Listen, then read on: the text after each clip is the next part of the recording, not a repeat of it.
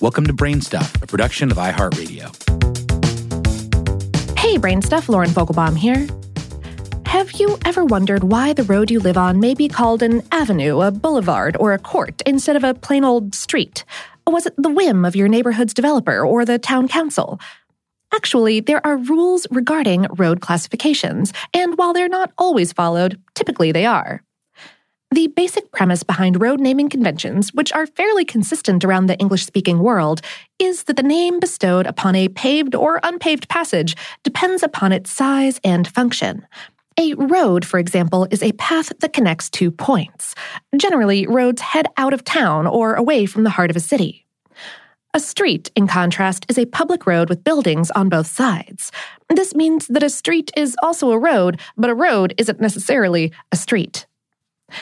Avenues generally run perpendicular to streets, but also have trees and buildings on both sides, and each municipality decides in which direction to place its streets and avenues. In Manhattan, for example, avenues run north and south, while streets run east and west. In Denver, it's the opposite. And in Tucson, they got innovative, calling the roads running diagonally to streets and avenues Stravanues, a postal abbreviation STRA.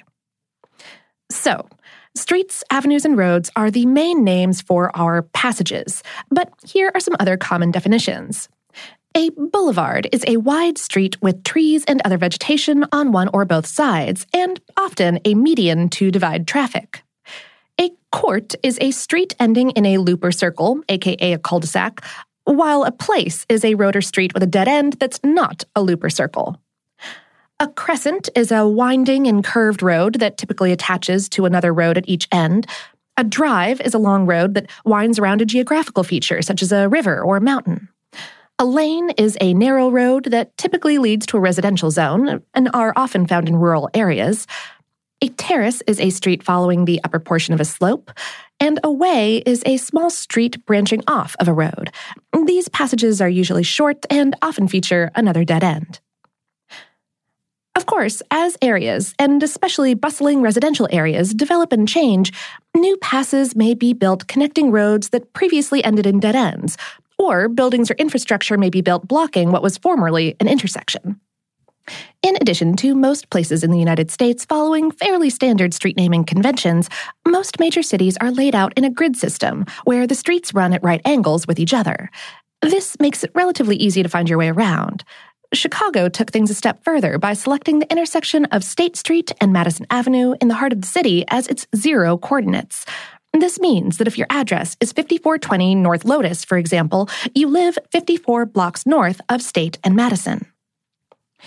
When it comes to giving streets their first names, like Maine or Washington or Blueberry, this is generally the province of subdivision developers, with the blessing of the municipality.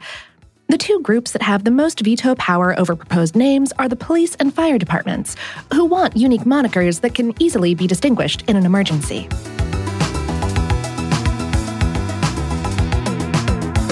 Today's episode was written by Melanie Radzicki McManus and produced by Tyler Klang. Brain Stuff is a production of iHeartRadio's How Stuff Works. For more on this and lots of other topics that lead down multiple paths, visit our home planet, howstuffworks.com.